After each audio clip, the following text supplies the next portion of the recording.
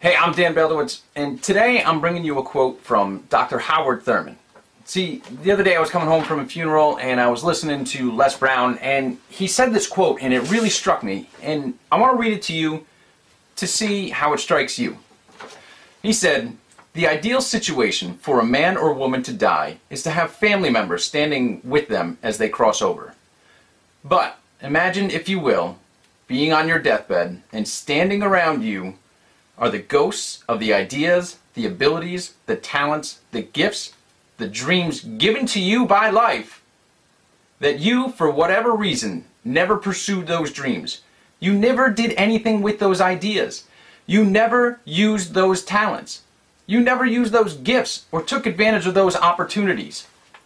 And there they are, standing around your bed, looking at you while you take your last dying breath, with large, angry eyes, saying, 'We came to you, and only you could have given us life, and now we must die with you forever.'"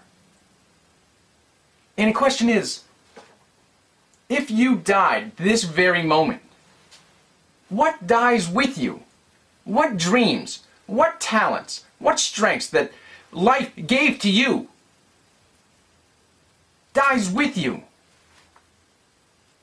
For whatever reason, whether you let fear or procrastination hold you back from really going after what it is that you want. See, I believe we're all here for a purpose. We all came into this world for one reason, and that's life's purpose. And a lot of times people look at it as passion, what they're passionate about, their purpose. So I implore you, find your purpose and your passion. Go after it. Don't wait. Most people are waiting for something, the next thing to happen.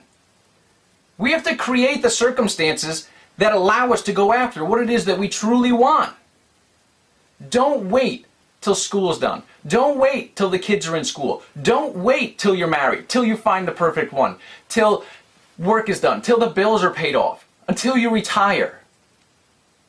See, I call those people the snoozers. They're constantly hitting the snooze button on life and never really waking up on purpose. It's your job to figure it out, to find it out. Nobody's going to do it for you. Nobody can take your gifts, take your skills, take your abilities and your dreams and make them come true. They came to you. It's time for you to wake up on purpose.